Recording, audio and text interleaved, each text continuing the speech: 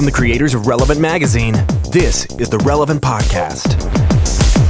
How could anybody have you? How could anybody have you and lose you? How could anybody have you and lose you? Not lose their minds too. How could anybody have you? How could anybody have you and lose you? How could anybody have you and lose you? Not lose their minds too. It's a week of Friday, September 22nd, 2017, and it's the Relevant Podcast. I'm your host, Cameron Strang, and this week's show is brought to you by LIT, a 501c3 leveraging energy management to equip and empower the local church in the most vulnerable areas. They perform thousands of energy studies at churches, seminaries, and schools across the U.S. with the focus of capturing energy savings and redirecting them to missional partners. According to a recent study, the U.S. church tithed $50 billion in 2013, and $10 billion of that was spent on utilities and maintenance of our buildings. Wow. Yet only $1 billion was spent on missions. Imagine the impact we could make through energy stewardship. We could double, if not triple, missional giving by redirecting our energy spend. LIT's founder, Colby May, is a certified energy manager. He's a missions pastor and an alumnus of Gordon Conwell Seminary. He leveraged his experience in energy management to impact change and, as a result, started LIT, leveraging energy management and sustainable principles to invest in the local church. You can learn more by visiting their website at lit.church. That's www.lit.church. It's really cool. Man, every time I think they can't possibly come up with another great idea. Like, all the great ideas are gone. I hear about something like this, and I'm like, this is a fantastic idea. How did no one think of this? I love that. $10 billion going to paying the power bills at churches, and if we could be more efficient, we could send more than $1 billion to missions. That's genius. I love it. It is genius, yeah. It's lit. It's oh, no. There you go. I took it. I was right there. Guys. No. Oh, with the lamb. Low-hanging fruit, guys. Low-hanging fruit. Just sitting there. Like I said, I'm your host, Cameron. Here with me in our makeshift, temporary Orlando studio, better known as my son's playroom, our illustrious producer, my brother, Chandler Strang. Hello. Eddie Kaufholz is off on assignment this week. More on that in a moment. Joining us from Loverland, Virginia, Jesse Carey. Hello, hello. On the Skype line from Nashville, Tennessee, Tyler Huckabee.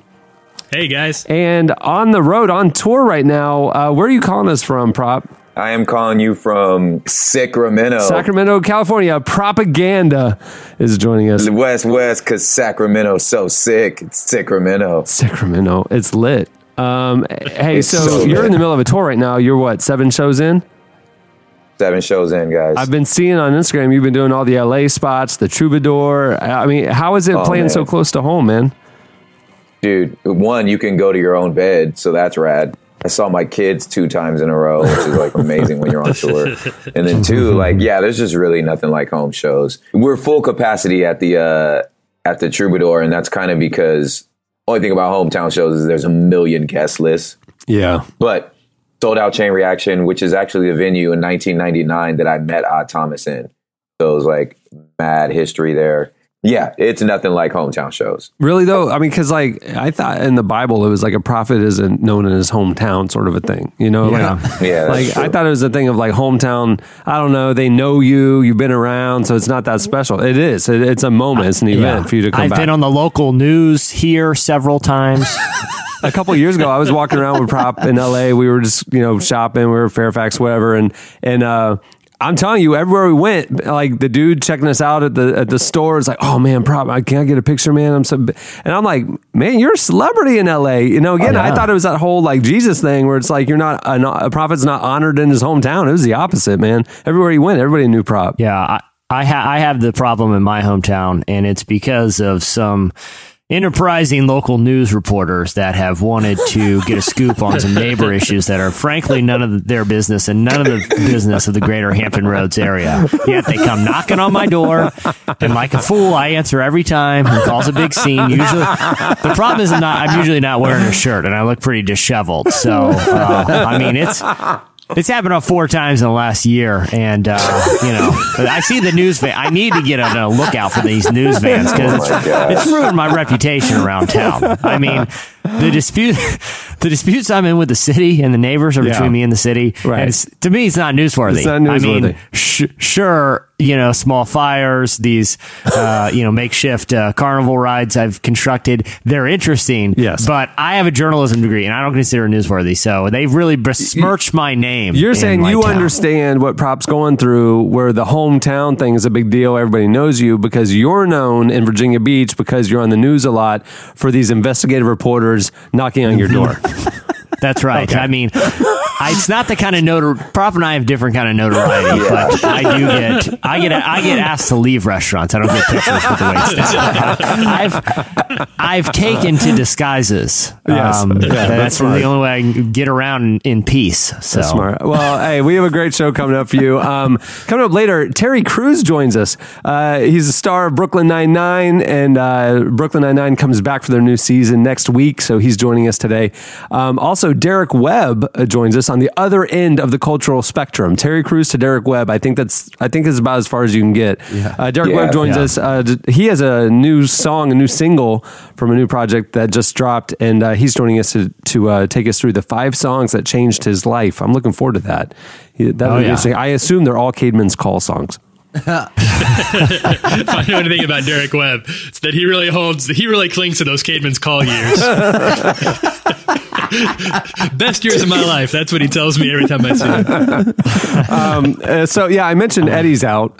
He's out for the next couple weeks. He says he's traveling. I think it's because he hasn't gotten any power back from the hurricane, and he's just hunkered down and he's just given up. That's what I think. I'm concerned, guys. I'm concerned too, because as listeners know, he was on last week, and we like to razz each other. We like to have a good time. But I will say this: when the mics turn off, it's all good fun. Like we are, we're chit chatting, and so to my knowledge, like he doesn't, he talked about how he didn't have power, that it's a Lord of the Flies situation in his neighborhood. So like we amp it up sometimes. We kind of especially Eddie. He might go to the extreme. Yeah. He plays up some of his more quirks. He's a little dramatic. That's what we're trying to say, right? So he's saying all this. I'm saying, hey, I had no problem after the hurricane. Everything's good. And Eddie's bemoaning his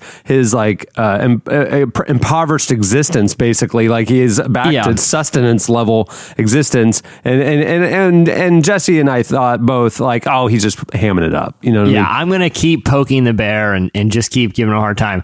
After the podcast ended recording, he took his earbuds off, and I think he thought he was in the room alone, but I was doing something on my end. So just for people get an idea of the setup, all us on Skype are on TVs and we're being broadcast into the room, but we can also see into the room via webcam, so we can see them. So Eddie after we get done recording, Eddie takes his headphones off, and he's still sitting close enough to the mic that I can hear him.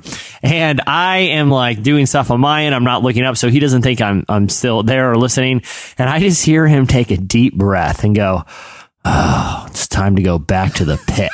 He literally said that to himself. And by the pit, he means his own sweltering home that hadn't had power in a week. And he literally said it to himself to like psych himself up, to get up off the couch in Cameron's comfortable AC home and drive back to what he's referred to as the pit. Now, I don't know. I'm assuming he's talking about his home. I'm not, to my knowledge, he could have actually dug a pit in his front yard because it would have been cooler down there. Yeah, it is cooler down there. It'd be like a cave. So maybe he made a pit. And so maybe to my knowledge, Eddie has been living in a pit. And for all we know, there's like Mad Max type bandits in his neighborhood roaming around. He may very well be dead. That's true. Yeah, he didn't actually tell us he was on vacation this week. We just assumed when he didn't show up. He actually might be dead. Yeah. He hasn't texted me. He usually does.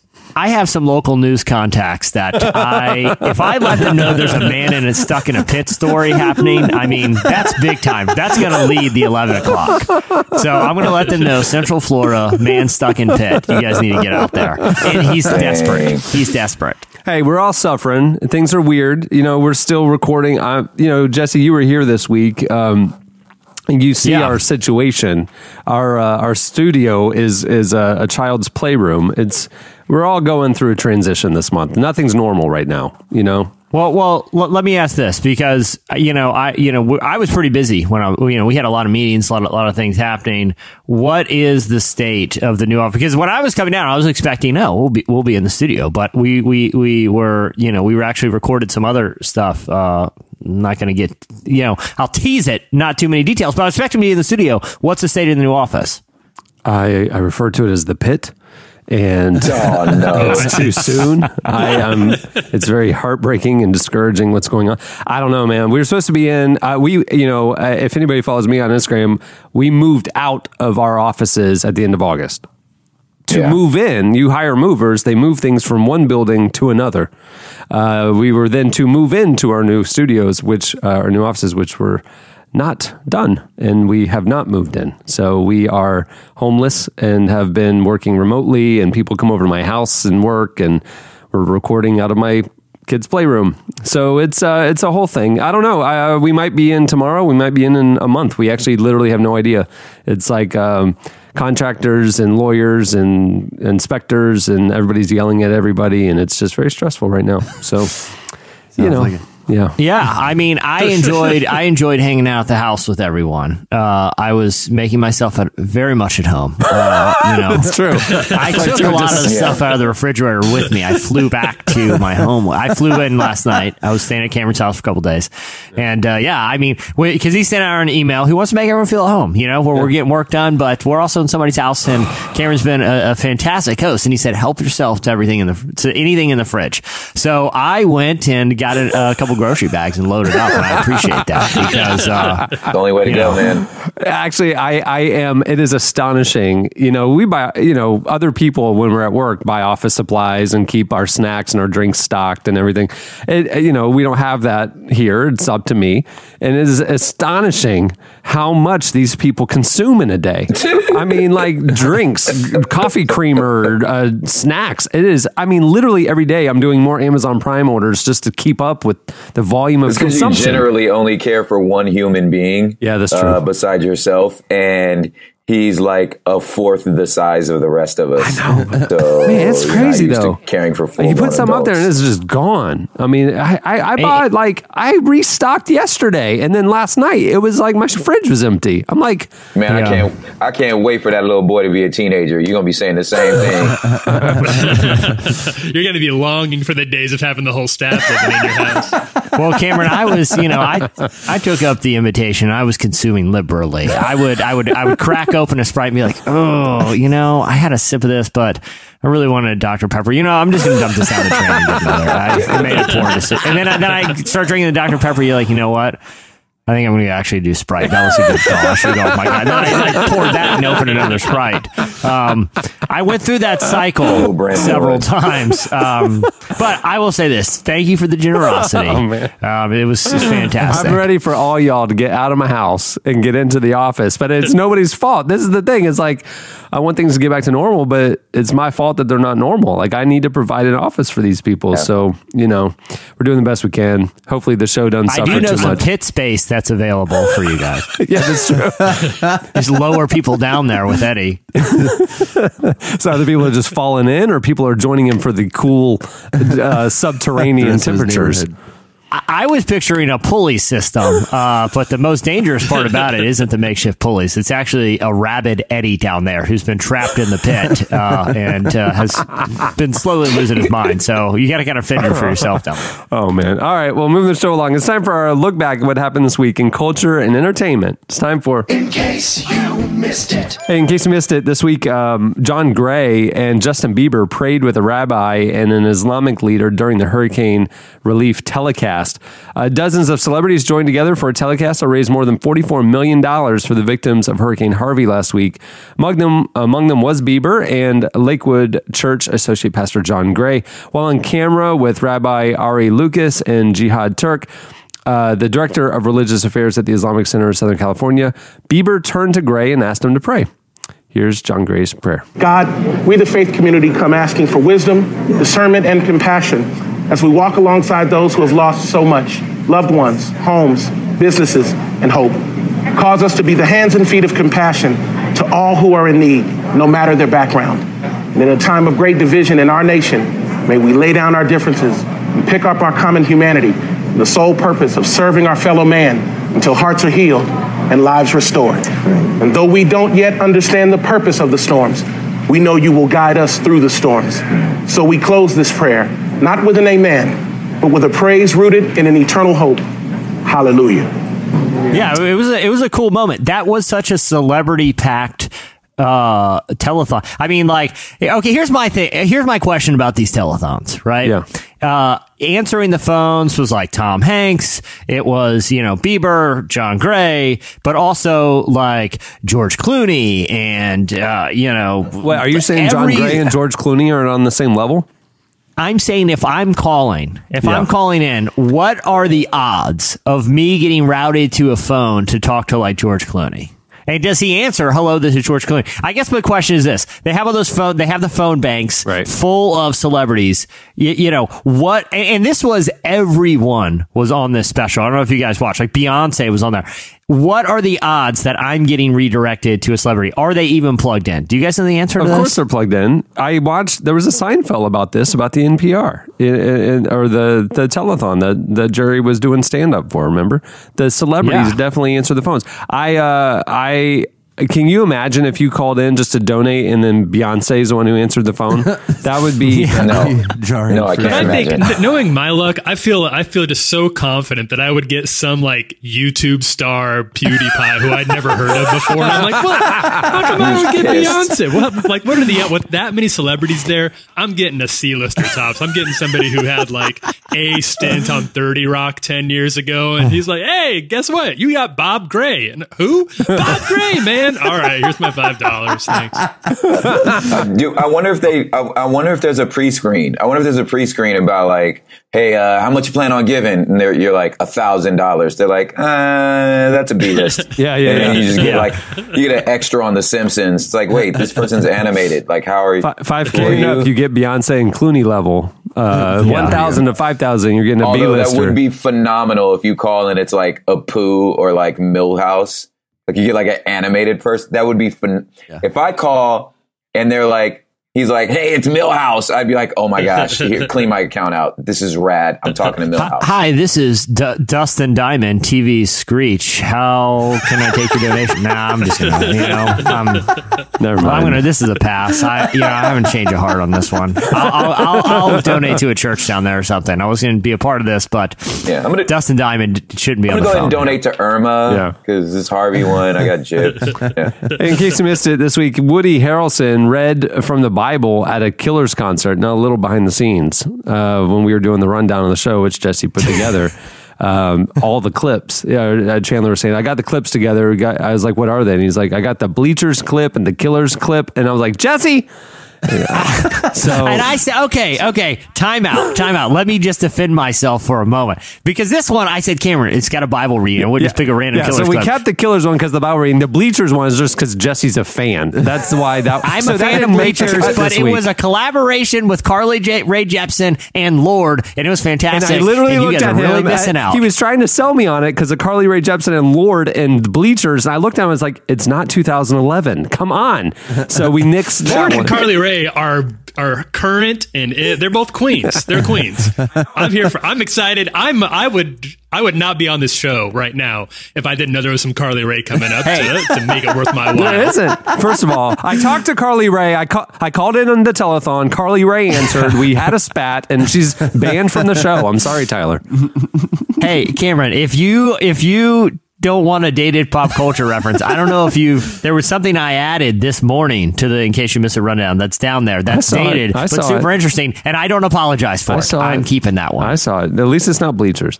So a performance in London opened with a dramatic moment this week when Woody Harrelson stood at a microphone and read a slightly modified version of Matthew 9:10 through 12. I assume it's from The Message, which is what I call The Message, the slightly modified version. Harrelson is famously an atheist who once called the Bible, quote, just a document to control people, which is what I call our employee manual here at Relevant.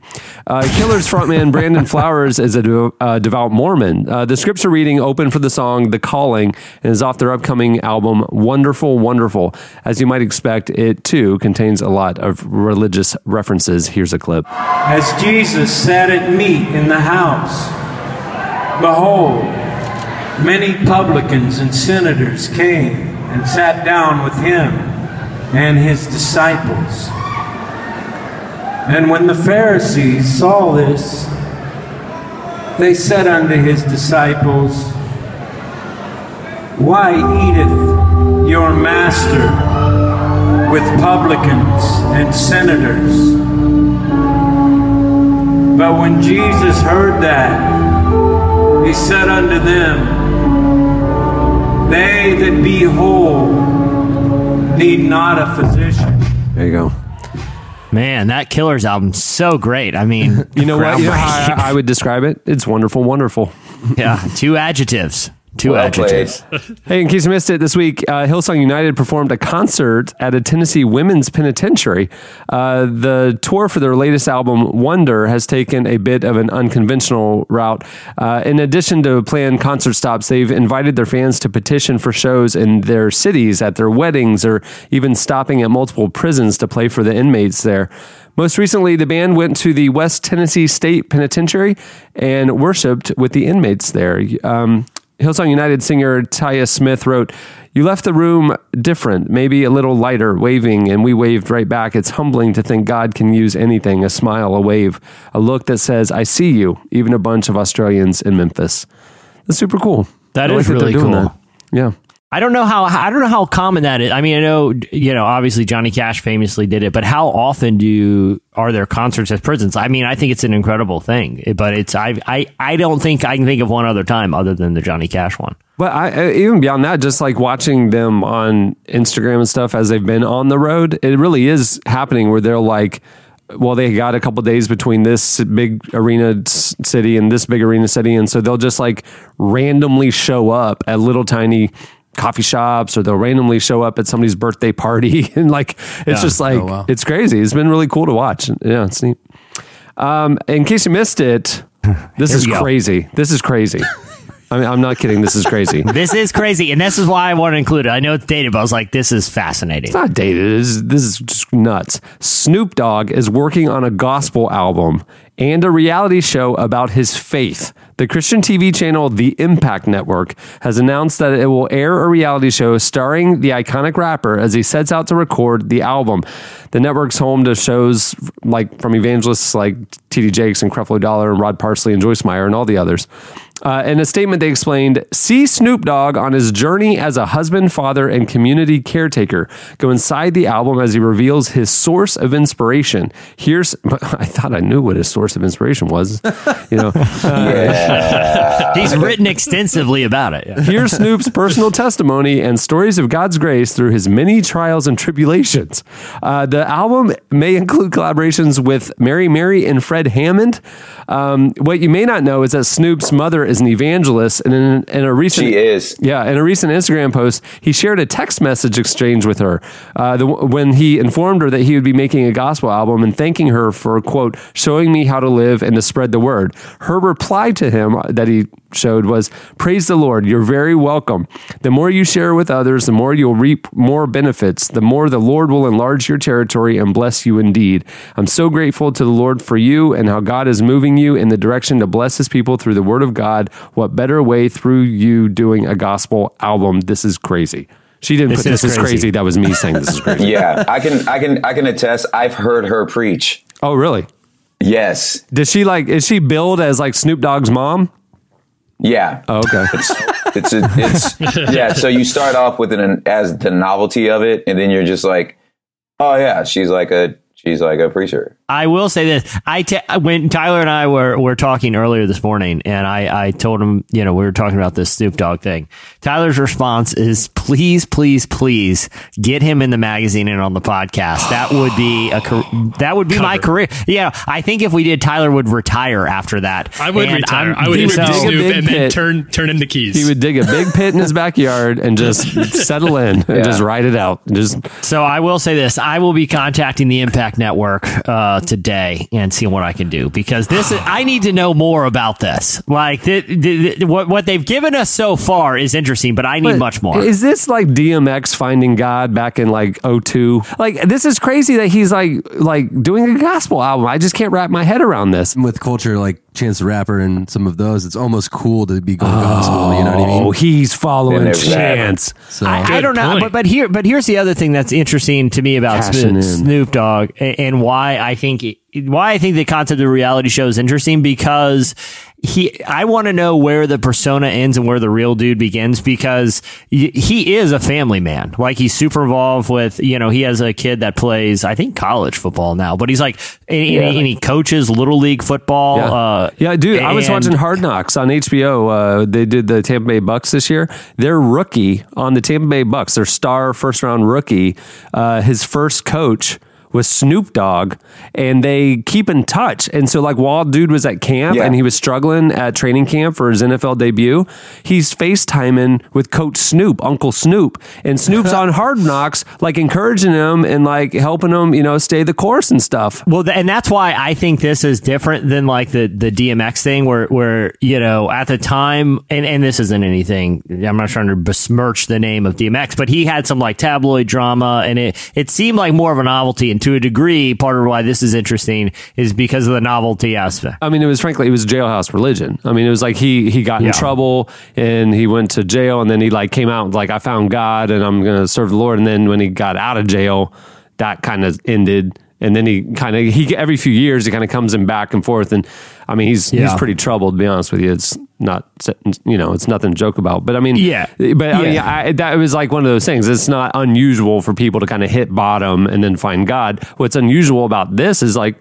Snoop isn't really hitting bottom. I mean, so it's just, the question is this a legitimate thing, or is this honestly like a trend because like Chance the Rapper made Jesus cool? Chance did a collaboration with Fred Hammond too. You know what I mean? Yeah. Like literally that was one of his biggest songs. Yeah. Well, with Kanye, I mean, Kirk Franklin opens Kanye's album. Right. Obviously there's a trend there, Kanye but started it this. isn't. Yeah, right. I mean, Kanye started it, and Chance was part of even the Kanye part of it, and then, it just kind of went from there. Took it further, Yeah. Crazy. Yeah. That's pretty cool though.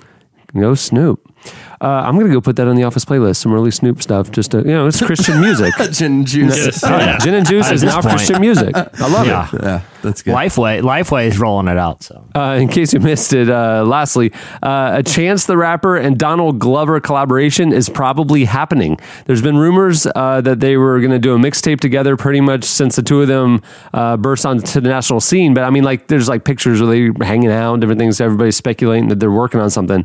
But aside from a few live appearances together and the occasional single collaboration under the Childish Gambino thing, which he's now retired, there hasn't been much more to it than just rumors. But after Donald Glover became the first black person to win an Emmy for directing a comedy, he put some real weight to the rumor, saying it was probably going to happen.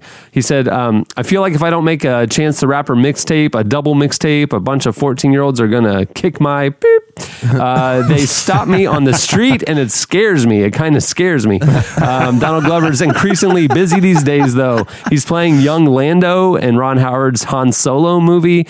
He's playing Simba in Jon Favreau's Lion King movie, and he's writing, directing, and producing the new season of Atlanta. So I don't know when it will happen, but man, I love it that his motivation for this collaboration, which I think would be, super fun to listen to, is physical intimidations of assault by teenagers on the street.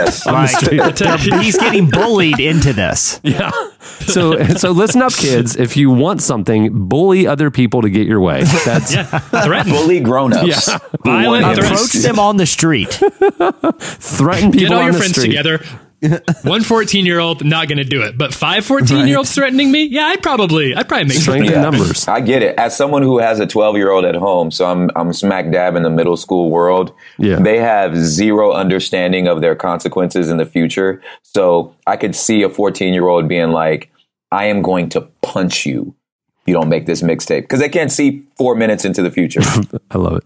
All right. Well, that'll do it for In Case You Missed It. Stay tuned. Up next, Slices. You're the best thing about me.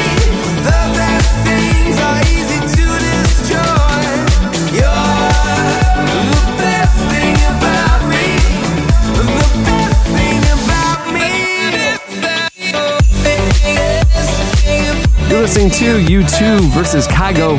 The song is You're the Best Thing About Me. It's a remix. It's a little cheesy, but, it's peppy. At the beginning of the podcast, you heard St. Vincent with the song Los Angeles. Not Los Angeles, Los Angeles. Because all the Botox down there. Yeah. That's good. All right. That's good. It's time for Slices. What do you have, Jesse? All right. Well, recently, the winners of a very prestigious award were announced. It's called the Ig Nobel Prize ceremony.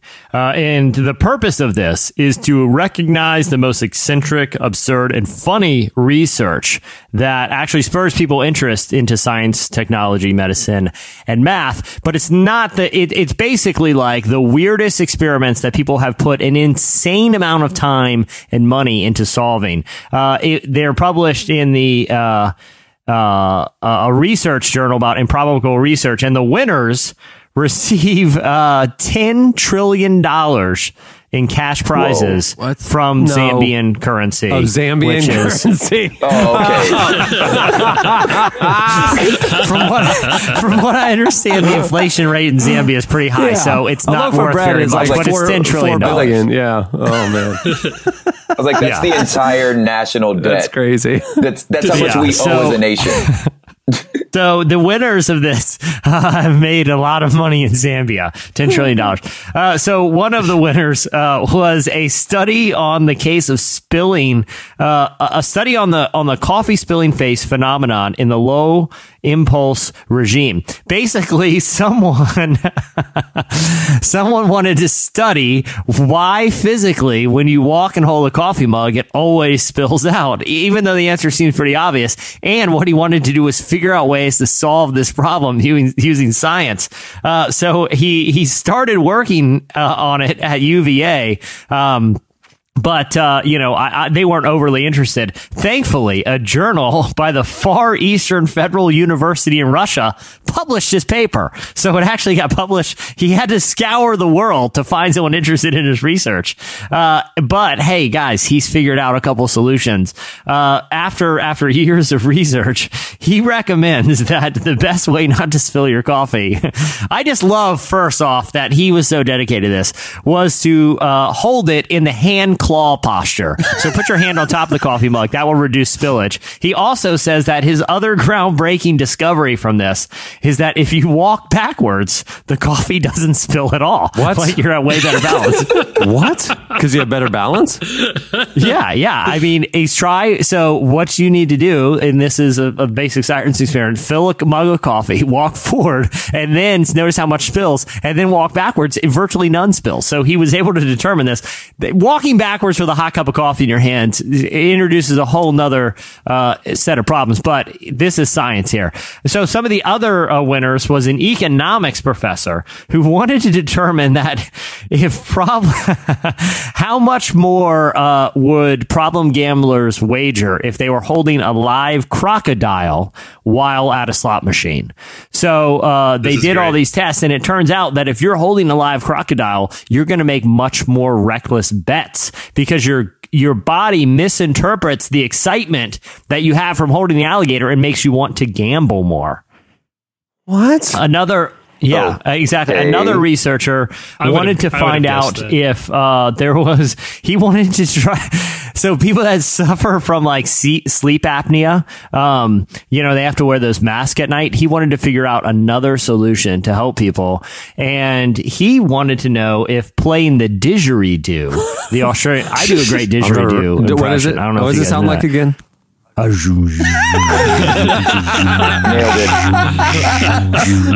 it. It's pretty good, right? That was not a didgeridoo. That was literally me. Anyway, so if people play a didgeridoo daily, they can actually cure sleep apnea. Some of the other interesting, the great thing is, like, if you've just been curious about something, that's what this is. Like, if you have a question pop into your mind, this is encouraging you to actually do scientific research. So, for example, can identical twins tell themselves apart in images? Right? A scientist thought, well, that's something interesting to study. Guess what? They cannot. Really? Many cannot tell themselves apart in images. Because their DNA is identical, but like usually in how their persona and different things, you can tell who's who in real life. But a picture, you can't tell those mannerisms and stuff. I know a lot of twins, and after you hang with them long enough, you're like, y'all don't even look alike to me. Well, but according to science, they can't even tell themselves apart in images. Here's another one. A scientist was interested in why old men have such big ears. And they thought, well, this is something. You know what? Why is that? Like, I've noticed that. Question. Like, old evangelists have enormous ears. Well, hey, thank you for asking, because this won somebody $10 trillion Zambian dollars. This research, they measured okay. In order to do this, this was a decades long study, of people over the course of different ages. 200 people they studied, and it found that at the age of 30, men their ears start to grow at about 2 millimeters per decade. But that doesn't happen in women. So the reason why old men, basically the older you get, your ears just keep on growing. So your body stays the same side. But at the age of 30, so when your body starts kind of slowing down its growth, the ears just keep on growing in men. That's why old men have such but your big body ears. doesn't stay the same size, because after the age of like 21 or so, you lose 1% of your muscle mass per year. So you're shrinking. So the ears are getting even bigger at that point. I'm sorry, not muscle mass, your bone density. That's what it is, your bone density. Your skeleton shrinks as you age by 1% a year. So so your body and your skeleton are getting smaller, your ears are getting bigger. That's just not a good combination. Yeah, what explains the really long, gross ear hair that happens? It wasn't the ear hair, but they said it's another visual thing, too. The ears actually appear bigger as you get older because your hair starts thinning. So there's a lot of things going into why old men have such big-looking ears. That's crazy. I mean, I used to notice, like, as a kid, that, like evangelists all had really large ears, and I didn't understand why. Well, there you go. I just thought it was an evolutionary trait. They just listen so much to other people, and they listen to the Holy Spirit. Over time, that muscle stretches, and they grow in their wisdom. To gain more wisdom, their ears have to get bigger to consume it all. Yeah. I just appreciate this because the real Nobel Prize, sure, they're honoring people who figure out complex economic issues that plague society. They're curing diseases. They're bringing peace to regions of the world that suffer decades of violence. But no one's interested in old men ears. There's no incentive.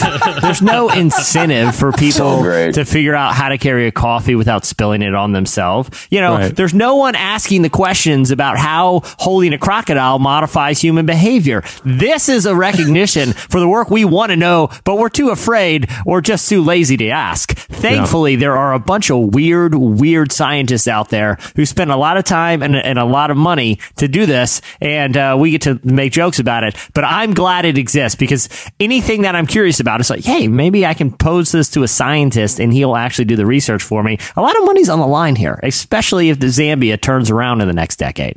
Yeah, the exchange rate is actually 1 to 10 with the Zambian dollar. $1 US to 10. So it's still a lot of money.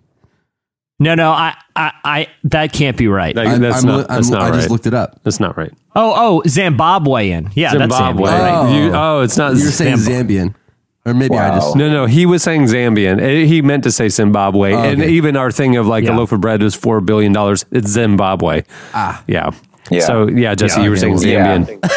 Yeah. I don't know how anyone informed about international issues could mix up the name of an African country. Let me go on record to say that that can happen to anyone, even if you're the president of the United States. So who's up next? Who are we to judge? But I would say that there is some real truth in the idea of as someone who worked in education, my wife researches education, to think deep enough, even though they're quirky, but it's a good scientific practice to find that question and figure out how to research it. You know what I'm saying? That's actually a good way to think, rather than saying, what are we supposed to research? Because I remember my science project as a kid was which oil slows down my Hot Wheels wheel? Because I just wasn't really that curious about, because when you framed it as this is a science project rather than just encouraging curiosity. You know what I'm saying? Like, so I think it's like, that's kind of cool that they have this like quirky, because it encourages you to be curious, you know? I like the idea that there's a couple of scientists sitting there. They finished one of their big projects. They didn't know what to do next. And they're just sitting there, and like Bob looks at Dave and it's like, why are your ears so stinking big? Yeah. See? And then the light bulb goes on, and then we got it. Yeah. We got it. This is the next one. Okay, what do you have, Tyler? Okay, well, my slice is kind of it's something that was unearthed recently that I stumbled across that kind of shook me to my core. Are any of you guys? I don't know if any of you guys are in it. Are any of you guys? Do you consider yourselves fans of board games? What's apparently known as the tabletop community. This is all new. This is all new to me. There's like a scene. It's a scene. There's a scene. I have friends who get together on like a Saturday, right? And they're playing these games. They're like board games, right? But the setup and just the to read the rules and to set up the game is well over an hour and a half. No. Like it takes forever. Yeah. And it's like everyone gets like their own little galaxy thing. And the game could take days itself. But the world of like high-end complex board games is super legit and super enthusiastic. In fact, when we were at South by Southwest, in the video game expo, they had a whole area like cornered off to have these competitive game tournaments because they take hours and hours. It's a legit thing. Like people are heavy into this. I know A-list like celebrity rappers who get on the bus and legitimately break out a Monopoly board and talk trash and screaming and yelling like it's dominoes. And I'm like trying to figure out how this became a thing. It's because they were all former drug dealers. So they're all like, oh, it just scratches that itch again. It's like you own the block, and I'm like, oh my gosh, y'all are terrible. But you guys hit on my problem with the reason I don't play board games. The reason a lot of people don't is the time commitment. Especially for something like Monopoly, where the setup, you're looking at 30 minutes to 45 minutes right there just to get everybody all their tokens and dollar bills or whatever. How slow are you setting up a Monopoly board? Have you ever played Monopoly? It takes a lot. You have to do math, like quantum mechanics, to make sure everybody has the right number of dollar bills. It's called just counting out $500 per person. I don't know. I think the game takes a long time. You don't care, Chandler. You're just like, Cameron, we don't care. So we're like, here's $100. Here's $100. We don't care. If you into it, fam, I watch these dudes fight over the original breakdown. It's like, no, son. You supposed to get like y'all know this ain't real money, right? You guys know that? You guys know it's not real money. The reason it takes me forever to set up is because the money's all mixed up at the end of every game. Because I wad it up and I throw it in the face of my opponent after I win, and I'm like, "This is nothing to me," and I just launch it right in his face. So it's quite a bit of cleanup. It's about reorganizing the stacks. That's exactly. Yeah. Well, the reason I bring this up is because there was a board game, a very limited quantity were made back in 1979, and it was unearthed, and it's sort of a holy grail amongst the tabletop community. Evidently, it was created by a guy named Richard Berg. The box, if you get the box in the rule book, it includes 1,600 pieces, a few dozen charts to tabulate damage because it's a risk type war campaign board game. You get a 10-foot long map to go along with it. You'll need 10 players total, 5 Axis and 5 allies who lord over a specialized division. The frontline and air commanders issue orders to troops in battle. The rear logistics commanders ferry supplies to combat areas. And lastly, a commander-in-chief will be responsible for all the macro strategic decisions over the course of the conflict. It will take you about 1,500 hours to complete a full game of the campaign for North Africa. Do they pay you? I mean, that's a job. That does not sound fun at all. That's crazy. But it depends on I guess if you're really if you're like the people that Prop's talking about on the bus, like these guys have 1,500 hours to kill over time. Right? If you leave the pieces in place. Yeah, but think about people who will come home and like binge watch, or people will come home and play video games. For some people, they're like, I'm going to play this cool, war game or whatever. Yeah. I suppose like a video game people probably play whatever Skyrim for a total of 1,500 hours eventually, right? No, think about, so 3 hours a night, 5 nights a week would be 15 hours a week. You said 1,500 hours? 1,500 hours. So that's 100 weeks. That's 2 years of you're playing it 5 days a week, and that's all you do for your evenings. And you need the same people. You need the same group together. How many episodes of The Wire are there? Roughly 100, maybe? 5 seasons, 20 per season. Yeah, 100, yeah. Yeah. Okay, so right there, I mean, so if you were to watch The Wire 1.5 times through, that's 1,500 hours. No, it's 100 episodes at an hour each. That's 100 hours. It'd be watching it 15 times through. I think I was doing the Zimbabwean. Either way, when you break it down to binge, and so you're watching The Wire, you're watching Breaking Bad, you get 15 good shows you're binge watching. All I'm saying is I could see how people could do it. That's all. There's the game features a bunch of obscure rules that are about war during the conquest for North Africa. Every military division has a sheet of paper, and on it you've got a box for every battalion. It'll tell you how many guns you have, and it'll also list the fuel and water. Every game turn 3% of the fuel evaporates unless you're the British before a certain date, because they used 50-gallon drums instead of jerry cans. So instead, 7% of their fuel evaporates, and it's little rules like that, including what's called the pasta rule or the macaroni rule, because the Italian troops in World War II were outfitted with noodle rations, and in the name of historical dogma, the player responsible for the Italians is required to distribute an extra water ration to their forces so that their pasta may be boiled. Imagine if these very smart people who would be playing this game channeled all of that time and energy toward things that would benefit society. You know, like looking solving at the size of old men's ears. Getting the Nobel Peace Prize. Yeah, how about not encouraging imperialism and the raping of a culture? How about a game not talking about enslaving Africans? How about that? Yeah, and there's the problematic nature of the entire game, which is that it's about the campaign for North Africa. Yeah. In the 40 to 43, which is a game, the ramifications of which are still being felt in 2017 across the entire continent. Yeah, Yes. this isn't a game. How is this a game? That's not fun, guys. We need more black people making board games. But what you're describing is a problematic, historically based war game that's basically the Cones of Dunshire. Like, super complicated. You guys remember Cones of Dunshire, right? No. No, From Parks no and Rec. idea what you're talking about. From Parks and Rec. It was the game that Ben Wyatt created that was impossibly complicated and would take weeks to complete. But this is a problematic historical war game equivalent of what Ben Wyatt did with Cones of Dunshire. It's That's about right. the cones. You know, it kind of reminds me of on this recent episode of This American Life when he talked about Afrofuturism. Just this idea of like a lot of sci-fi, and for some reason inside like sci-fi movies and like magazines and stuff, there's no black people. And one of the points they were trying to make was like, if you consider all of the pain and suffering the African continent has gone through and the fact that we still exist now, most likely after the apocalypse, it's only going to be black people left. So I don't understand what future y'all are imagining, because I'm like, it seems like we have what it takes to endure. So just this idea of like, let's have this video game like conquesting North Africa. I'm like, I don't like this.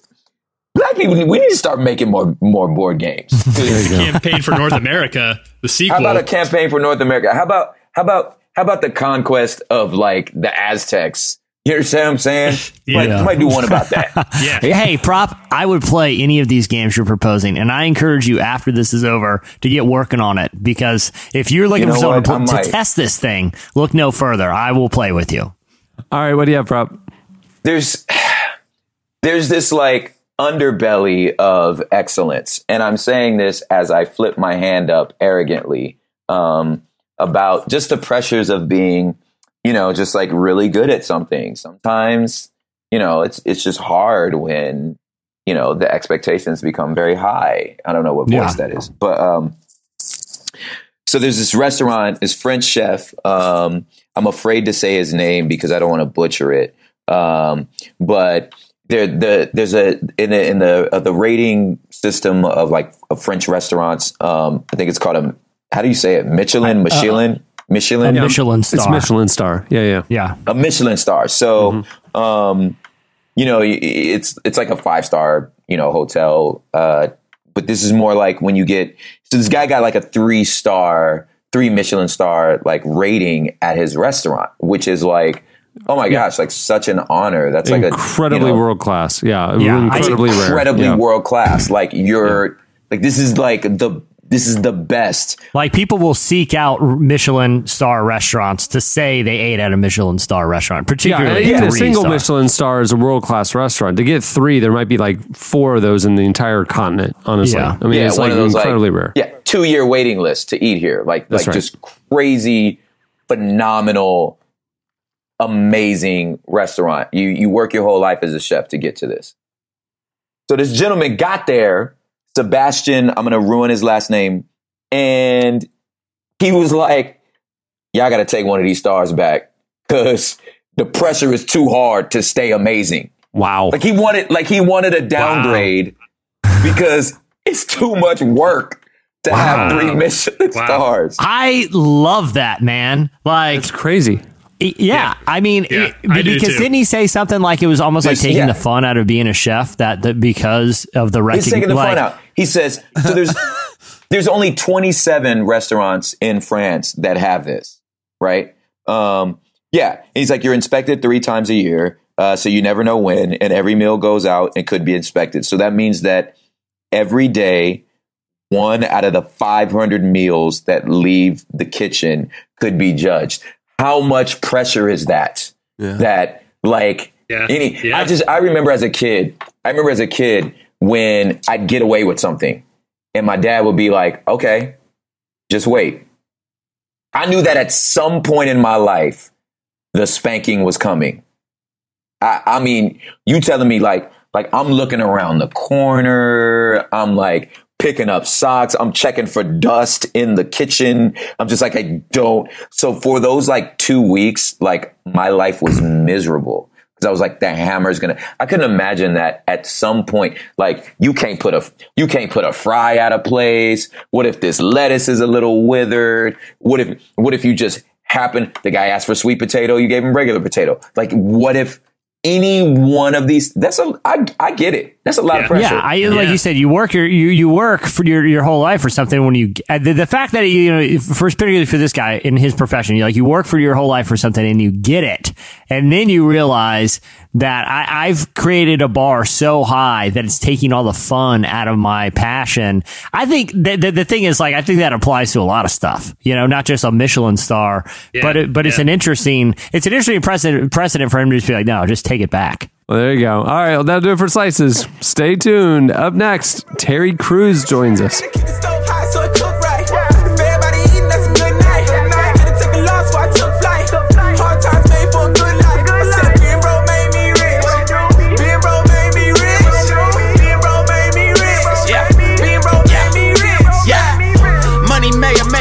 But the struggle got me richer than I ever been. Learn to hustle, use your muscle, learn to grind and keep your mind up on the future, man. We came out them trenches, government assistance in the beginning. Keep them cans for the pennies. We saving that grease after dinner. Now they counting all my pennies, counting all my figures, all up in my business, man. Now they watching what I'm spending, wondering what I got and wondering how I get it, man. I was ballin' for I had $1, being empty-handed made me stupid rich.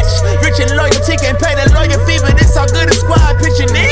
You're listening to Lecrae. The song is Broke. His new album, Lecrae's new album, drops next week. Just check it out. This week's feature interview is brought to you by Skillshare. Skillshare is an online learning community with over 17,000 classes in everything from logo design to social media marketing to street photography, all taught by expert practitioners. Whether you're in a rut at work, want to pursue a new passion, or are just a lifelong learner, Skillshare is for you. And with Skillshare, you never have to pay per class again because membership includes unlimited access to their entire class catalog for one low monthly price. That's crazy. You can skip the Netflix tonight and join millions of students learning and growing on Skillshare today, absolutely free. That's right. Skillshare is offering Relevant Podcast listeners 1 free month of unlimited learning. To sign up, go to Skillshare.com/relevant, and you can finally take any class that you've been thinking about. Again, go to Skillshare.com/relevant to claim your free month. A free month is a really good deal. That's a lot of learning. That is a lot of learning. I mean, that to me is, the first 10th of a board game that I'm heavy usually. into. So, usually. But think of how much better the world would be if you spent a month on Skillshare instead of playing Settlers of Catan. Problematic board games. Problematic board games. Problematic board games.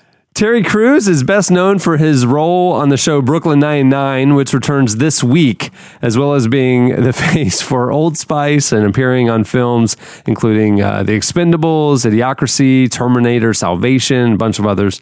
But Wait. What? He's best known for being in Friday. Okay, true. That's true. That's true. So that is a good point. Touche. That's true. Clearly, Jesse wrote this copy. And he's not up on the Friday catalog. I remember. You know how long it's been since I've seen. It's been so long since I've seen Friday. If it was on, I would gladly watch it. But it has been a long. I didn't know who Terry Crews was when Friday came out. That's actually true. Back then, Terry Crews wasn't Terry Crews. But now you rewatch Friday, he steals some scenes. Yeah. But despite all the success, Terry Crews' career and his personal life were almost derailed by issues that he hid from his friends and family.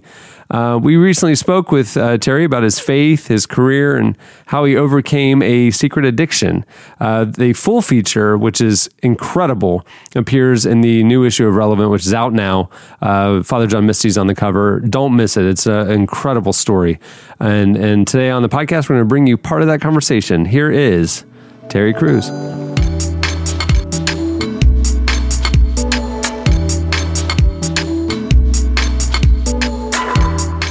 So you're on this trajectory, and it almost goes without stating. I mean, you continue to get roles. Obviously, you go into comedy all the way up to where now you're on really one of the best shows on TV, I think, Brooklyn Nine-Nine. Thank obviously you. The action stuff, the Expendables, and those kind of things. But you've also been pretty vocal, both in your book and then some videos that are floating around the internet about kind of a crisis you and your wife faced too. That was not quite a professional crisis, but more of a personal or relational crisis. What happened there, and how'd you get through that? Let me tell you, man. So that's weird because there are times when you think you hit rock bottom, and what you've done is you actually hit a cliff. You just hit the little ledge. You haven't fallen all the way yet. Where I had discovered how to, kind of battle the humility, the humble thing, and to battle the arrogance thing, kind of work-wise. I hadn't battled my beliefs. Now, and I'm going to tell you this, and this is wild, because the thing about religion is that the dangerous thing is that it can become a mask that you wear so long that you become it. Now, here I was, a Christian churchgoer, but I had a double life.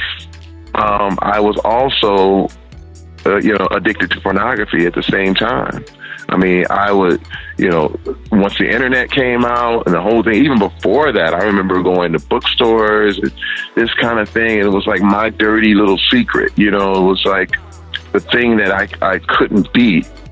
And what I just figured everybody's like that. I was like, that pastor or that preacher, they're probably addicted to porn too.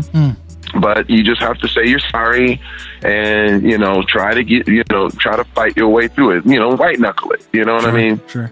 But what happened was I discovered that it was because of my belief system. Like, I believed, because I was a man, that I was more valuable than my own wife and kids. And, it's a very patriarchal way of thinking, where you think women are just less than you, and I've heard people even teach that, in biblical terms. They'll say, the woman is the weaker vessel and this kind of thing. But those kind of attitudes affect everything. They infected everything I did. And it's weird because you can't get away from cause and effect. Sure. And even as I had some success in my career and all this stuff, and I had two lives. And I remember my wife, and what's so great about women is that they're intuitive, and they know.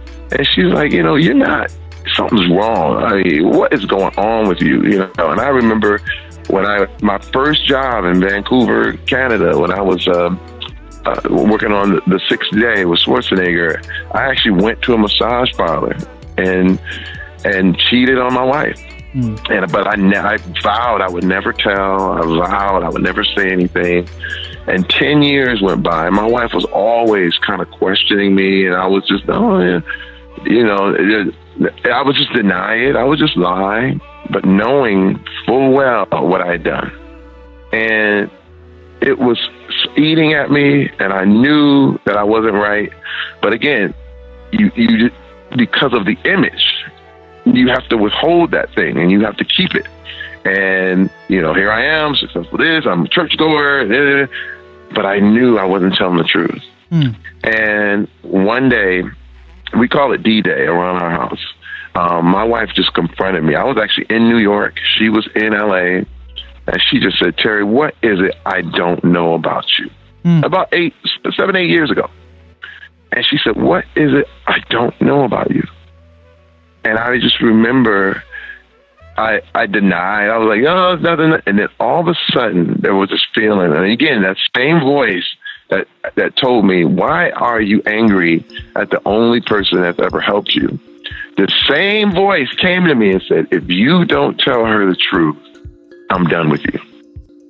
And I was like, oh my God. Like, I knew that was the voice of God in my heart telling me, if you can't be honest with her right now, then I'm done. So you can go ahead, but you'll be doing everything without me. And I knew I wanted that power. I wanted God's power in my life. I wanted spirituality, but I knew I was going to be just ice cold after that. You know what I mean? And I told her, and I remember just everything just falling apart. She was like, I'm done with you. You got to go. I'm through. Don't come home. It's a wrap. And I remember, like, what now? And at this point, y'all been married like 20 years or so, right? Oh yeah, exactly. You see, man, this is what's so crazy is that I kept this thing up so long, and it's kind of like juggling plates. You know what I mean? And you juggle and you juggle and juggle, and all of a sudden, these plates start breaking. And the thing is, Hollywood doesn't care that you lose your family. They just don't care. Like, you'll still be very successful. It's not they just go, okay, next. It's no big deal. So you can keep these plates, going. But yeah. I knew who I was. I knew what I had done. And I knew that I wasn't truthful. And that's the hard part is going home and knowing who you are. Yeah. It doesn't matter what other people think. And let me tell you something. It was the hardest thing ever. And I remember, basically, I talked to my pastor at the time, Pastor Jim Reeve, and I called him right after I talked to my wife. And he gave me the best advice ever. He said, Terry, you can't do anything to get your wife back. He said, but you have to get better for you. He said, you have to get better for yourself. He said, because you can't try to do it to get your wife and do all this stuff, because you can't make those decisions. And I realized he was totally right. And I went to rehab. I went to a rehab in Phoenix. Yeah. And that dealt with a lot of pastors and church people that had got involved in scandals, and different things, and kind of had double lives and all this stuff.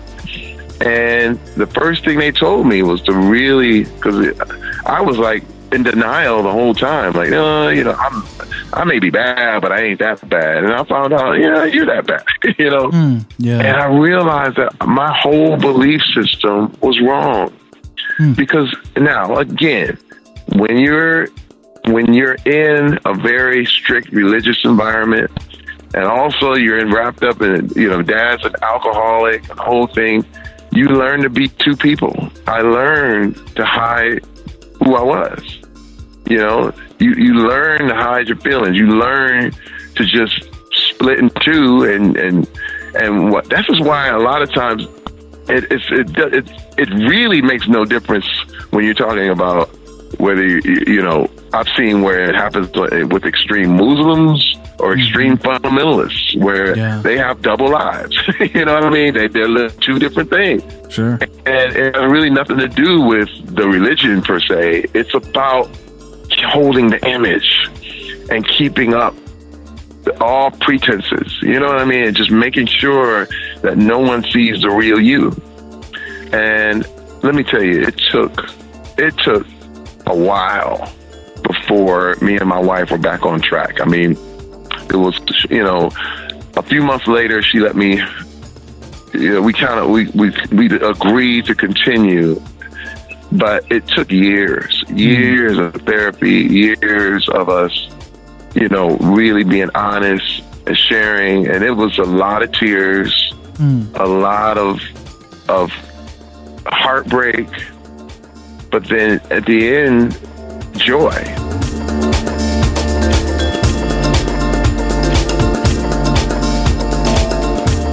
That was Terry Crews. Wow. Stay tuned. Up next, Derek Webb joins us to tell us the songs that changed his life. All Caedmon's Call. That day I heard his call in the alleyways, and the one resounding answer that I could take is that I don't know nothing, and I got no way. I got all muddled up and journeyed to the edge of town, and then the road cracked open, sucked me in, and I went down, just standing face to face with the king of the underground. Some things just don't add up. I'm upside down, I'm inside out. You're listening to Middle Kids. The song is Edge of Town. That's where we send all those scofflaws, the Middle Kids. Derek Webb is a singer-songwriter from Nashville, Tennessee, who sings about the complicated sides of life, faith, and God. This week, he released his first new music in 5 years, the single, The Spirit Bears the Curse. I'll tell you, if I saw some spirit bears, there's definitely a curse afoot. Trust me. They are all over Nashville. The spirit bears? I've had a local news story done about me and my work with spirit bears locally, and it was actually one of the only times they painted me in a positive light. So I'm quite an expert. Quite an expert. Ask 10 on your side here locally. Spirit bears the curse. Oh my gosh. Now I can't unsee spirit bears. It's supposed to be the spirit bears the curse. Anyway. No, you're reading it wrong. I forgot a colon. It's the spirit bears the curse. The curse. That's the movie. I think he meant to put a colon in there. That makes a lot more sense. It's a prequel to Spirit Bears the movie, though, which Derek Webb also wrote. Derek Webb. Derek, tell me about your new song, which I can only assume is a soundtrack to the movie The Spirit Bears the Curse. I was expecting it to be The Reckoning. It's interesting with the curse. I'm getting off point here. Let's talk about these spirit bears. Were they once real bears? Are they dead, or are they from like another bear realm? Are they like bear ghosts? What I'm trying to say this is, are they dead bears? Are we talking about bear ghosts? Are we talking about some kind of weird? I think Jesse, parallel it's dimension about, spirit bear. It's dead bears that have come back to curse people. People who have a curse put on their life. They are haunted by ghost bears, the spirit bears. I think it's like a Care Bears situation, but instead of love, it's like a bad thing. So you're saying they're little? They're like toy sized, but they're angry. It's like 14-year-olds who are out there to beat up Donald Glover. You don't want to run into them. Little gang of spirit bears roaming around Nashville. All of a sudden, someone's out, enjoying a nice lunch outside, and they hear, "I want that picnic basket," and it's a spirit bear waiting there. Oh no! Who's that? Spirit bear? Oh man, the curse! The curse! Take it! No. Like, in the first scene in the movie, it's someone warming a fresh baked pie on a windowsill, and they're like, "The curse is." That's how you know the curse is struck. You're warming the fresh bake, which that was my favorite cartoon trope as a kid. It's like when you put a pie on a windowsill, you've cool, welcomed yeah. a bear attack. That's Like right. that is a window for an interaction with a bear. I want to right. see the Spirit Bears curse version of that. Who ain't got screens on their window? That was the other thing I wondered about. Like y'all just window just. Oh, what about like the bugs? Y'all just. I think it's up in the north where they make these pies. They don't have the mosquitoes and stuff that other areas of the country do, because we're not. Okay. There aren't people in Florida cooling pies on their windowsills. You know, No. I think it's a northeastern thing. Maybe I don't know. It used to happen in Nashville a lot until the Spirit Bears, and now can't even make a pie anymore. Yeah. I can't even leave a pot of honey out there without a Spirit Bear getting his head comically getting his head stuck in it. We recently spoke with Derek for our series, The Songs That Changed My Life, where he tells us the songs that have shaped him as an artist, as a person. I assume it has a lot to do with Spirit Bears and Caedmon's Call. Here is Derek Webb. So we raise our voice, we raise an offer. Would you come near, quench our thirst, lift our hearts as the Spirit bears the curse. So the first one that I was thinking about is that I remember being. So I grew up listening to like a lot of hair metal bands. You know, like not songs that. I mean, you know, all the songs. So you know what? I am going to do this. I'm going to do it. I'm going to say that the first one, because I'm going to try to go chronologically. I'm going to say that the first one would be probably "Running with the Devil" by Van Halen, off of Van Halen 1. It's the first song on Van Halen 1. And the reason that was life-changing for me is because when I got Van Halen 1, that was essentially the record that I locked myself in my bedroom and learned and on headphones, you know, like that's how I cut my teeth as a guitar player. That was like the first record that I really sat down, because I think before I got into like rock music in the 80s, which is when I was in like junior high and stuff, like or younger, elementary and junior high school, like I had been into whatever the big pop music was. So I mean, I think the first album I ever bought was probably Michael Jackson Thriller, or maybe the one before. But I remember buying Van Halen 1, and I remember putting my headphones on, and you know, because I didn't barely go to school. I for sure didn't do any schoolwork. I was a real trouble. I was a discipline case. But Van Halen 1 was like where I sat down and I learned maybe every song on that record. And I remember putting that on and hearing that opening of Running with the Devil. And just what was so great about it is it's full power Van Halen, but it's among his, for being the first song on the first Van Halen album, the lead, the solo part is unbelievably simple. Like anybody could learn it. The guitar solo, and he's known for his guitar solos and being such a virtuoso, and so the fact that he went so easy, that Van Halen went so easy on me, like they gave me that opening track, and I learned the whole song, and I learned it in a couple of hours, you know, and I could play it top to bottom, and it really lit the fuse on my kind of ear training and my realizing that I could sit down with records and I could learn songs, and that wound up being the primary way by which I learned everything I know about music and how to learn music and how to listen to music and pick it out and figure out what chords people are playing, and all that ear training literally started with Running with the Devil.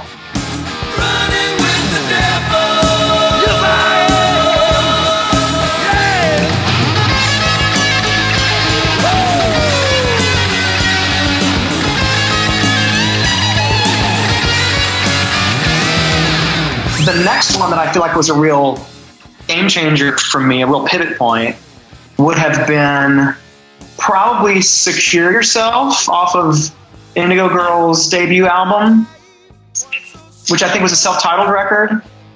And the reason I would pick that one is because, you know, so first of all, I mean, I'm in love. I mean, the Indigo Girls were the next big step in terms of my musical education. Like when I heard them, that's when I fell in love with acoustic music. That's when I fell in love with singer-songwriter music. And I learned everything I needed to know. So Van Halen taught me everything I needed to know until I got out of high school. And then right around my senior year, 92, 90, 91 maybe, is where I found the Indigo Girls.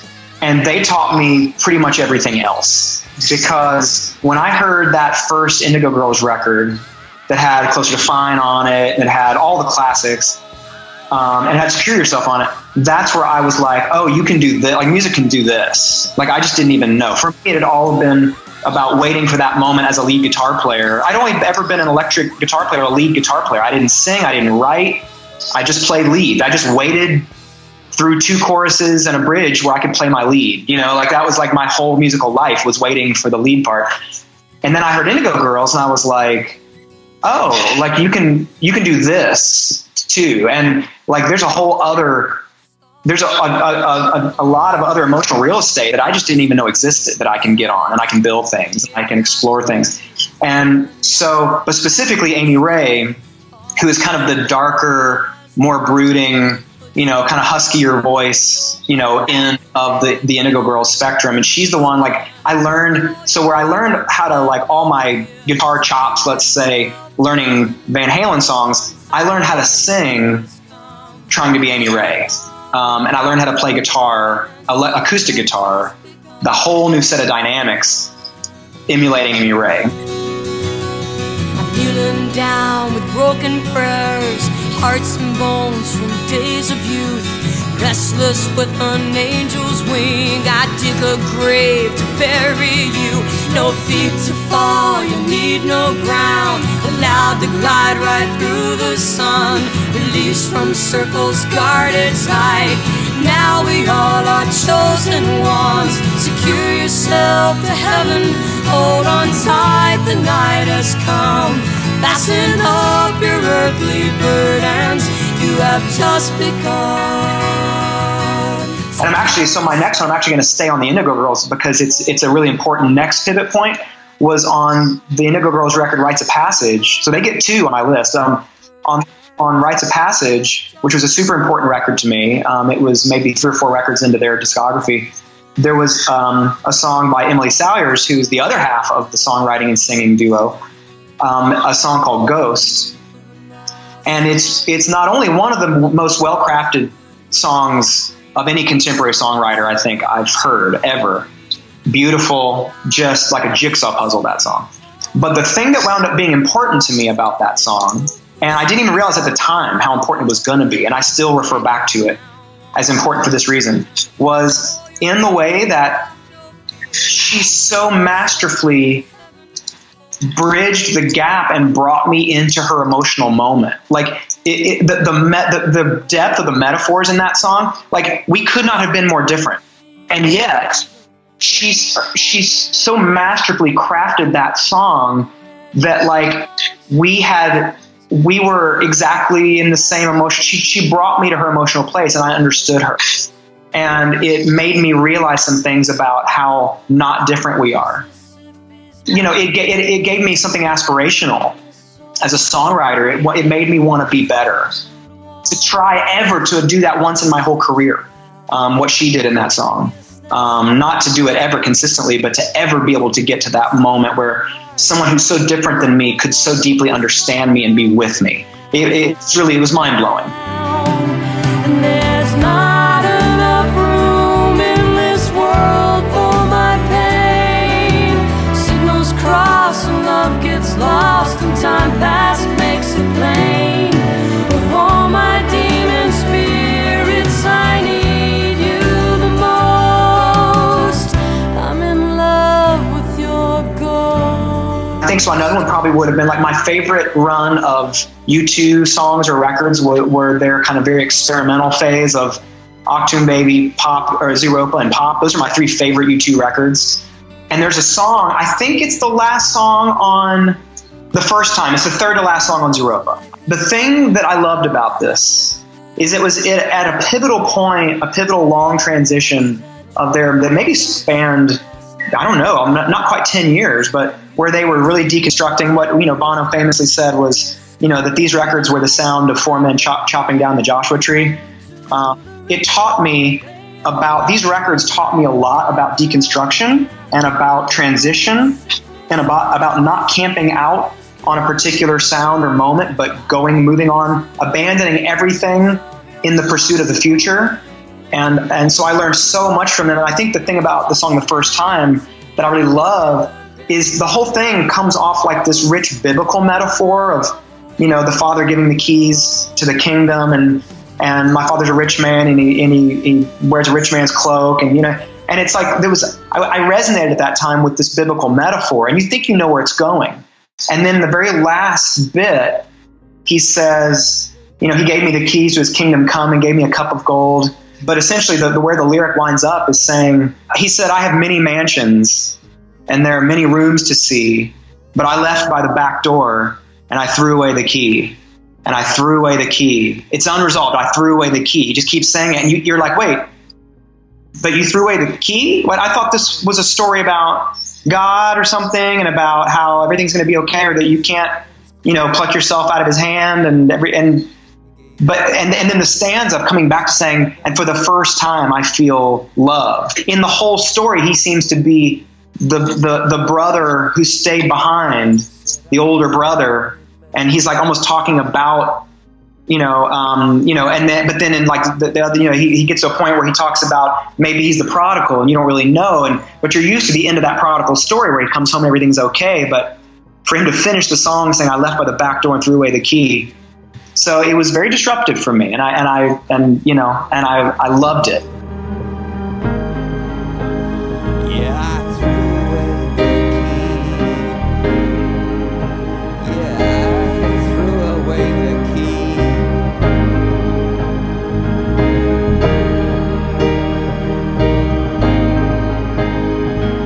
And then I think if I had to wrap it up on one, it would have to be a Kanye song on the record that Kanye and Jay-Z did together. Watch the Throne was easily the most important record to my 2011 year. It was one of my absolute favorite all-time records. Yeezus is probably my favorite all-time Kanye record, easily one of my top 3 ever probably albums.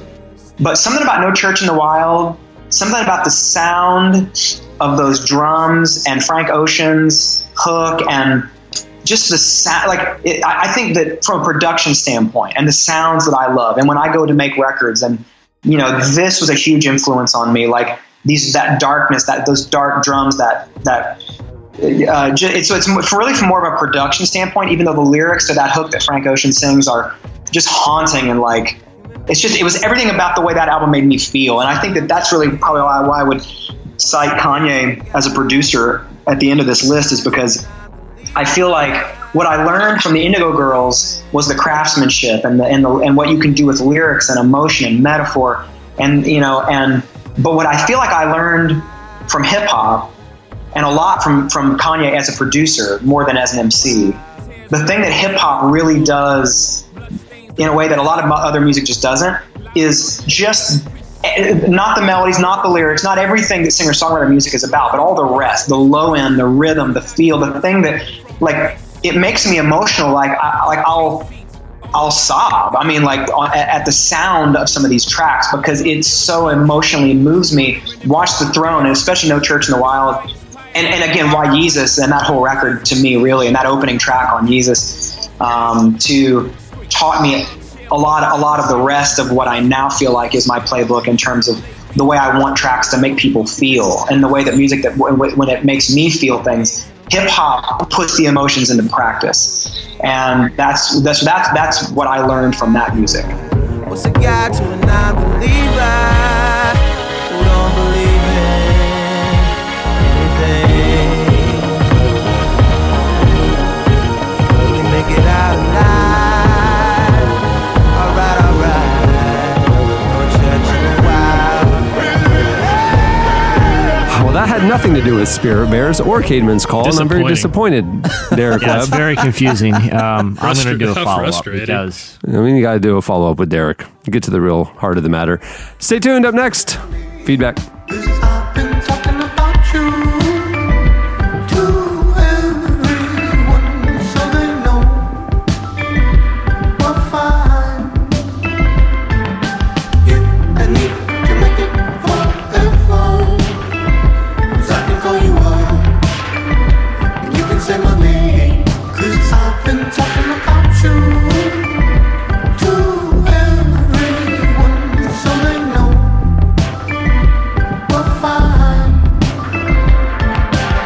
depression, anxiety, insecurity, anger, hopelessness. You may face these thoughts during the day, and at times they may seem to come over you like waves of the sea, overwhelming you to the point that you feel like you're drowning in their noise. But there's hope. God does not want your life to be this way.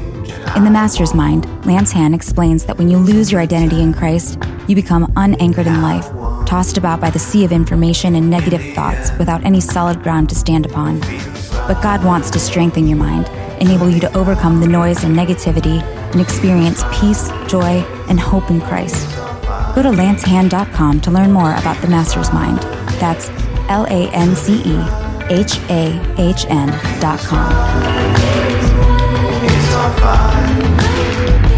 Feels right to be right. Feels right. It's on fire. Feels right to be right. Feels right. It's on fire. You're listening to Helado Negro. The song is Come Be Me. Come Be Me. Proud of you for that. Kind of handled that Spanish kind of okay. Kind of okay. That was kind of impressive. There's a 3-star Michelin review of Cameron's Spanish. I'm in Florida. I don't know.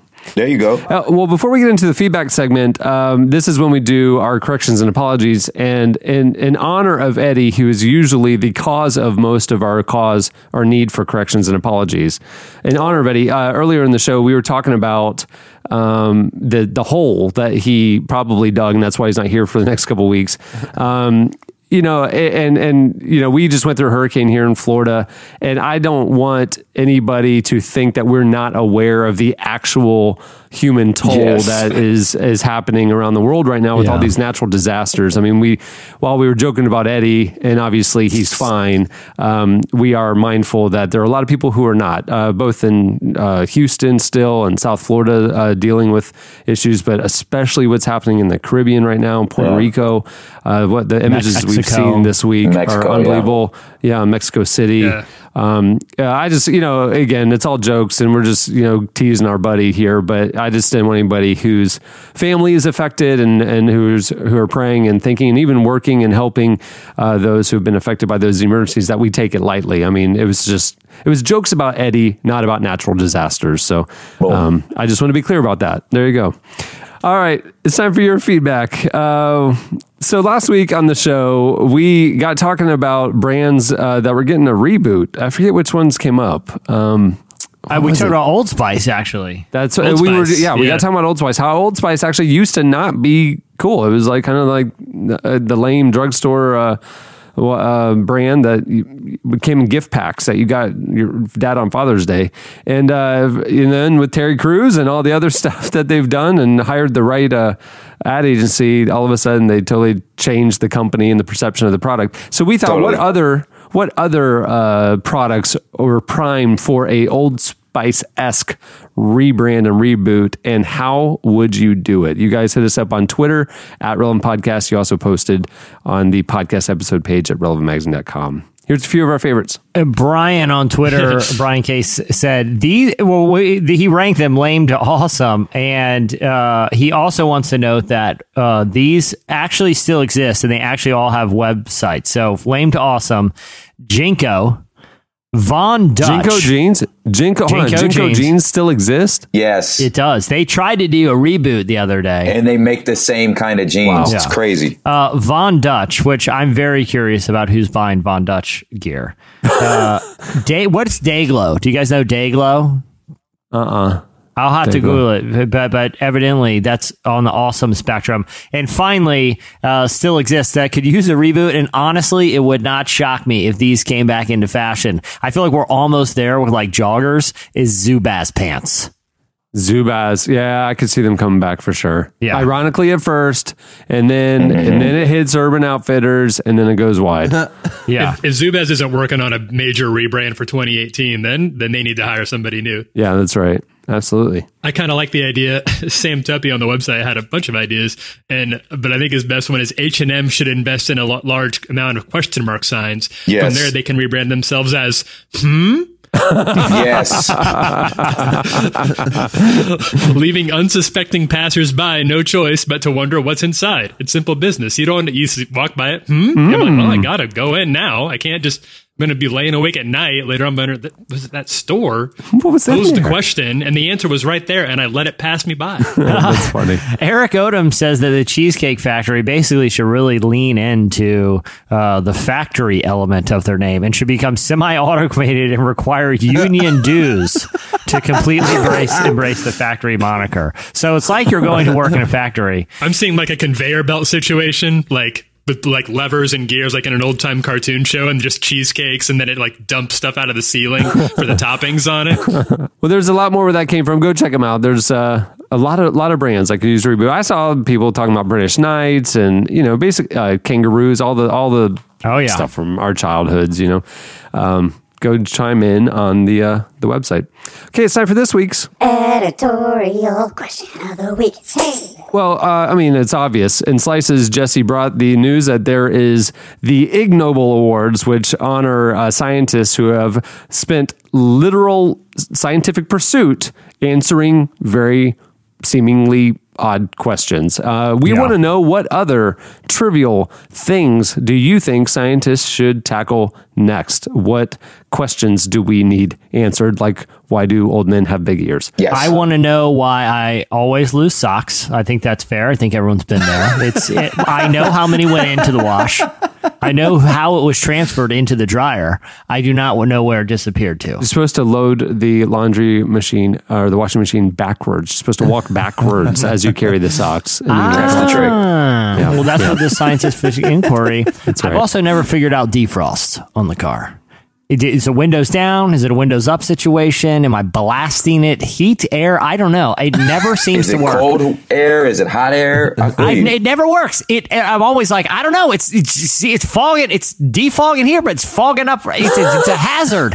Scientists need to, because here's the thing. I don't think anyone actually knows. I think there's vents that's pointed towards the windshield on a foggy day, and they're just kind of like, science really hadn't really figured this out. So just kind of like start blasting different temperatures, windows up, whatever combination clears the windshield, it works. Science needs to get on this because it's been really perplexing to me for a long time now, and it's caused several car accidents, which I've fled the scene from. So please, science, get on this one. There you go. There's a lot of questions. That's what we're saying, is there's a lot of questions that need to be answered. So we want to know which ones you think scientists should tackle next. Hit us up on Twitter at Relevant Podcast. You can also post your scientific pursuits on the podcast episode page at relevantmagazine.com. Well, many thanks to this week's sponsors for making this episode possible. Remember, to find out more about the work of LIT, you can go to lit.church to find out more about that organization. I still think that's such a cool thing that they're pursuing. Also, thanks to Skillshare. Remember, Skillshare is giving Relevant Podcast listeners a month of unlimited access, absolutely free. Go to Skillshare.com/relevant to redeem your free month now. Thanks to our guests for joining us this week. Terry Crews, you can follow him on Twitter at Terry Crews. Remember, Brooklyn Nine-Nine returns this week. Don't miss it. It's a great show. And also thanks to Derek Webb for joining us. You can follow him on Twitter at Derek Webb and follow the pursuit as he runs away from all the spirit bears that have cursed his neighborhood. Yes. It's very dramatic to follow him on social media. Yeah, it's quite a documentary he's working on. The spirit bears colon the curse. Couldn't believe he got some of the footage. Literally unbelievable. Risking life and limb. It's actually an allegory for the backstory of Caedmon's Call. I don't know if you knew that. That's actually how you get a spirit bear to you, is you make a Caedmon Call. Yeah. I mean, and I'm not talking, he's not talking metaphorically. The band was literally haunted by spirit bears that they were cursed by. It's an incredible story. It was named after the famous cry, of course, of the spirit bear, which is a Caedmon's Call. It's very distinctive. That's how you get one. It's terrifying. They're still dealing with the haunting. Yeah, it's quite something. We shouldn't be making light of it. It's very serious. It's very sad. Oh, it's a terrible situation. I mean, one of those guys, can't go anywhere without a spirit bear just kind of creepily popping up, and it's all uncovered in the Curse, the documentary. Yeah, I don't want to spoil anything. It doesn't end well. I'll tell you, this is not a happy ending. I'll say this is not a happy ending. So it's a real downer. Hey, the new issue of Relevant featuring Father John Misty, Terry Crews, and a whole lot more is out now. It is on the front row of the magazine section at every Barnes & Noble across the country, plus other newsstands. Yeah. You can also check it out online. You can view it there, and we have a great subscription offer going on right now. If you want to get it mailed to your house, check it all out at relevantmagazine.com. This is a good time, too, because we're working on...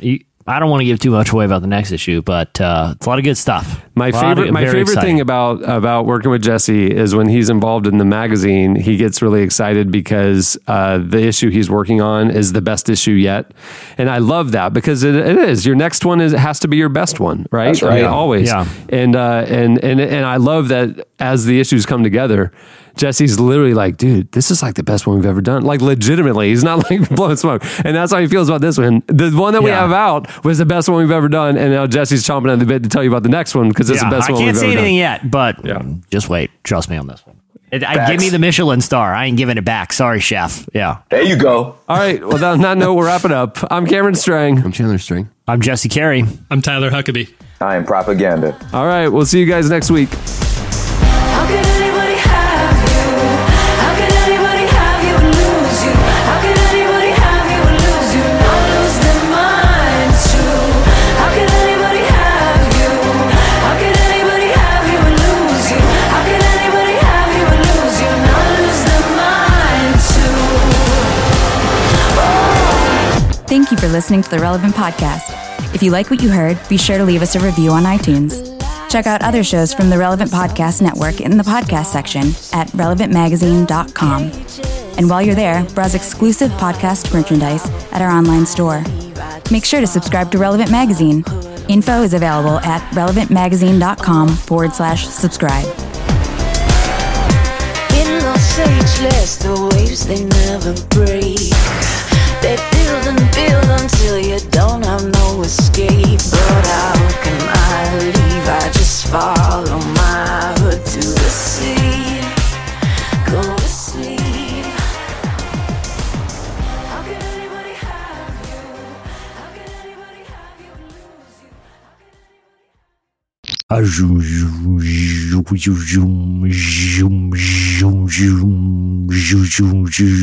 It's pretty good, right?